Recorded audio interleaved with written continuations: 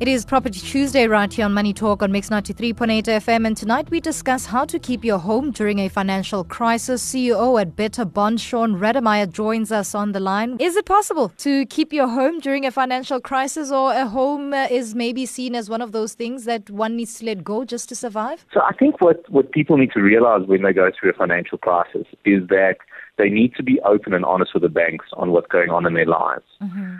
Many times you feel you want to hide things, or you don't want to tell the bank because you're worried that they're going to immediately foreclose and take your property away. Right. But that's not the case. The banks are actually trying to help you keep your property through the tough times. So talk us through the process of informing your bank when one has financial trouble. Well, I think, you typically know when your company, or if you're a self-employed individual, when you lose a contract or something like that, you typically know these things are going to happen once they start happening. And our advice is that if you know your company is retrenching and you know that you're possibly one of those people that will be affected, is go and tell your bank that there's a possibility of this happening so that they're aware of it and they can start planning and helping you with making arrangements with your home loan. How then can the bank help one? Well, there's many ways that the banks can have a look. So the first thing is they could possibly say for the next 6 months, we will help you that you only pay your interest and reduce your cost on your home loan until you find another job or get yourself back on your feet again, and then they can recapitalize your home loan. So they can put the money that you didn't pay off for another, let's say, 5-year term, just so that you don't lose your house. The other way is they can have a look if there's any equity in the property. So let's say you've been paying off your property for 10 years and you're halfway through your debt. They might even say, well, why don't we refinance your property for another 20 years? I know it's not great in terms of interest, but at least you're not losing your home and you're reducing your costs. What are the cons in this scenario where one is facing a financial crisis and also still trying to keep their home? Are there any cons in trying to make a deal with the bank and getting the bank to understand your financial position? I think the cons in this is that you're possibly going to pay more interest. Recapitalizing your home does mean that you have to pay more interest on your capital. You're not paying it off as quickly as possible, and that creates a more long-term debt for you.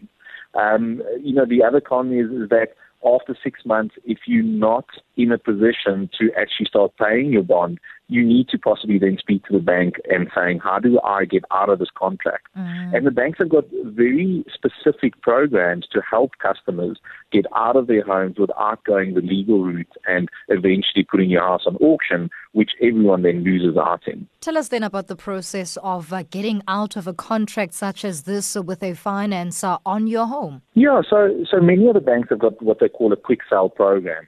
And what that means is they assist the customers in selling their property in the market for the highest market value they can get. So once you go into this process, the banks will give your property to a accredited estate agency that will list your property as a normal listing. So they don't list it to the public to say that you are in trouble and you need money as urgently as possible. And that also means that the customers get a much higher value for their property. What the banks then do is they'll even, negotiate with the customer to say if there's any outstanding debt, so let's say there's 100,000 rand left after they've sold the property, they will give you good terms on that money to pay that money off. So the banks are really, really in a position to help customers either retain their homes, and if it goes so far where they can't afford it anymore, they help customers get the best price for their property and assist them with whatever outstanding debt there is.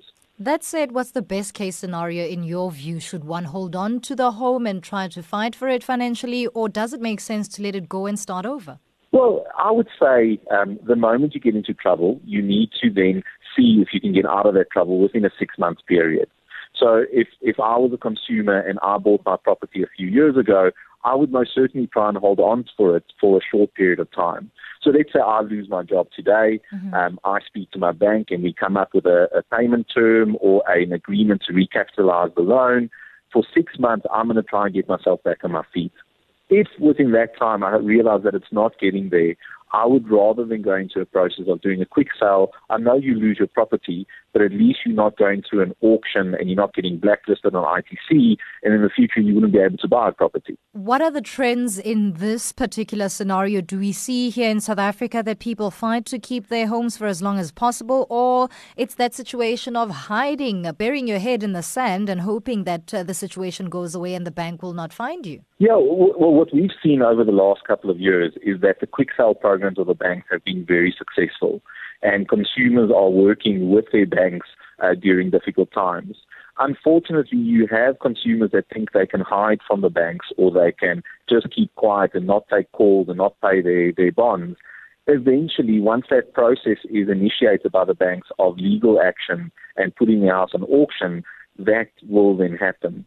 And which is unfortunate, because normally those people that go through that process lose much more financially than the ones that actually work with their banks hand in hand. Is there then enough education right here in South Africa to consumers or homeowners about the options that exist around financial crisis and balancing the act of keeping your home still? Yes, I do believe that the banks are very, very good at giving these options to the customers.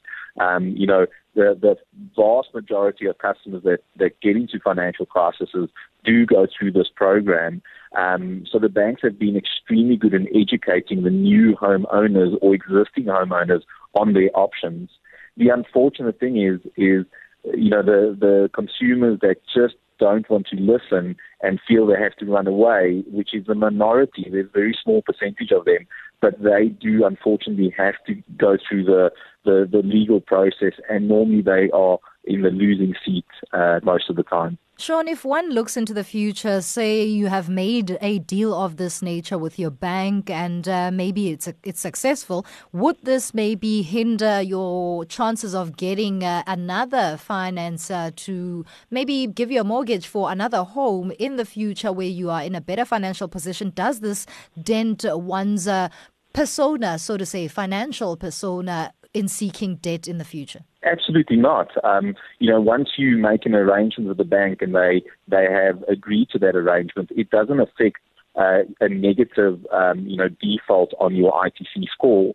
There might be scenarios where you might have a 6-month late payment profile on your ITC, but that won't affect you so negatively that the banks won't give you a loan in the future.